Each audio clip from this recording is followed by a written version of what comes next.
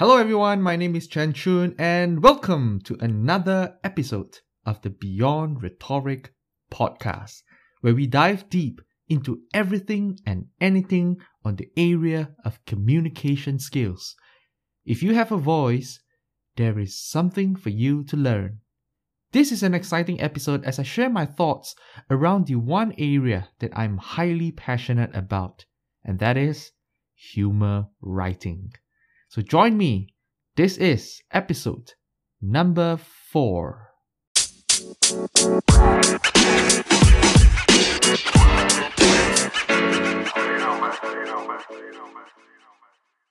Good morning, good afternoon, good evening, wherever you are. Thank you for being here, checking out this episode number 4.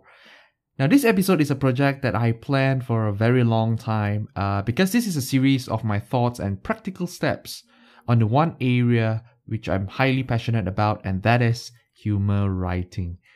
Now, this is a very important and useful skill in your speech writing arsenal, because here's an idea to chew on, just to kind of set the tone for this series. The height of the listening is immediately after a good humor. The height of the listening is immediately after a good humor. Hence, if you could weave humor into your speech, your sales pitch, or even your story strategically before an important point, your audience attention will peak at the highest point right after the humor, and that will make your message stick in the minds of the audience.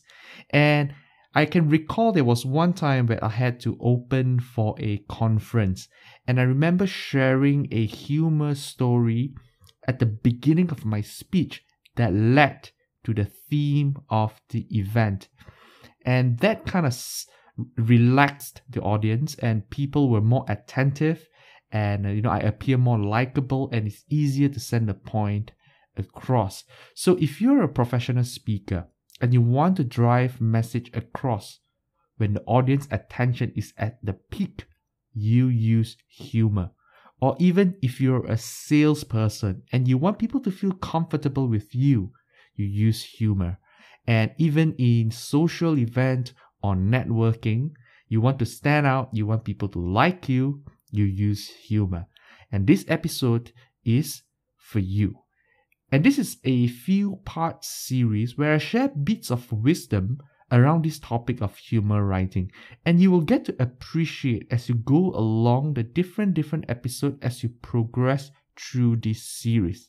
From the fundamentals and appreciation of humor to the practical steps, followed by some ideas of what I like to call as humor spices to further tap on the humor that you have uncovered.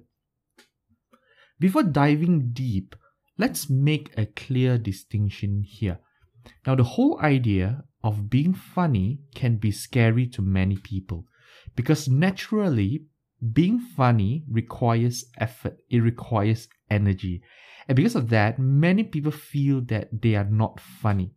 And when they feel that, they prejudge themselves even before being comfortable to say that they are funny. Being humorous or being funny requires commitment.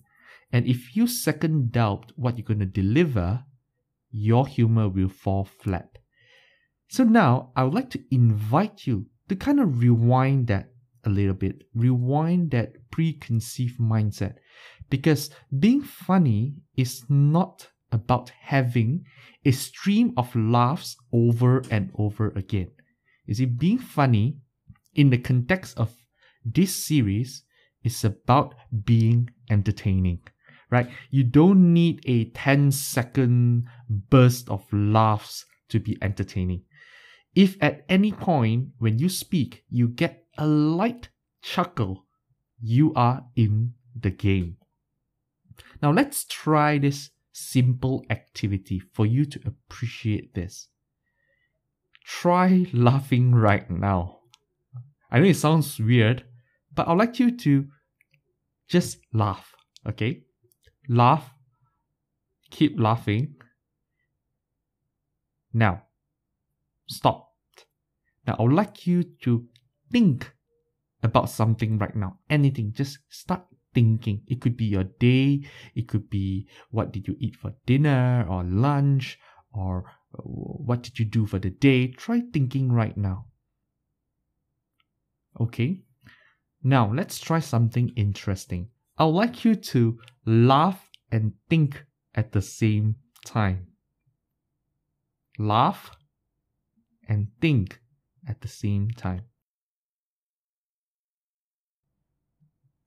Now, you realize that when you laugh, you can't think. And when you think, you can't laugh. So if you are making a sales or selling an idea and people find you entertaining, they typically judge you less because their logical brain is not activated. They are not thinking or over-analyzing things that you are sharing. And the part of the brain that triggers the emotional response will be activated. So the emotional brain starts to take over the logical brain.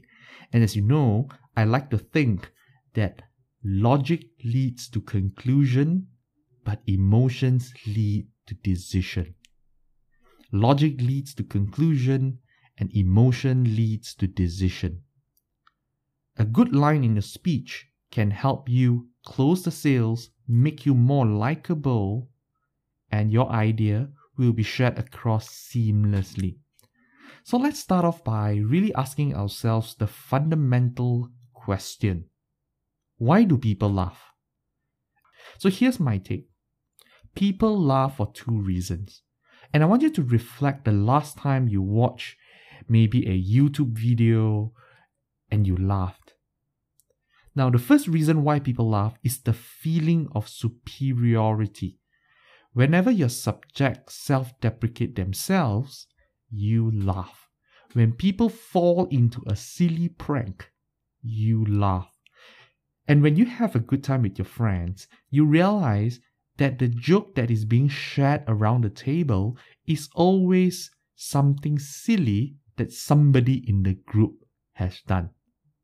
Now, you know it's a good feeling to have a good laughs among your friends over a good drink, and you feel above the subject. Now, not in a bad way, you are not downgrading them, but you just feel good because you feel a certain level of superiority.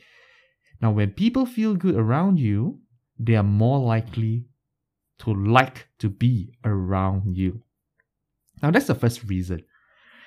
And the second reason why people laugh is something unexpected.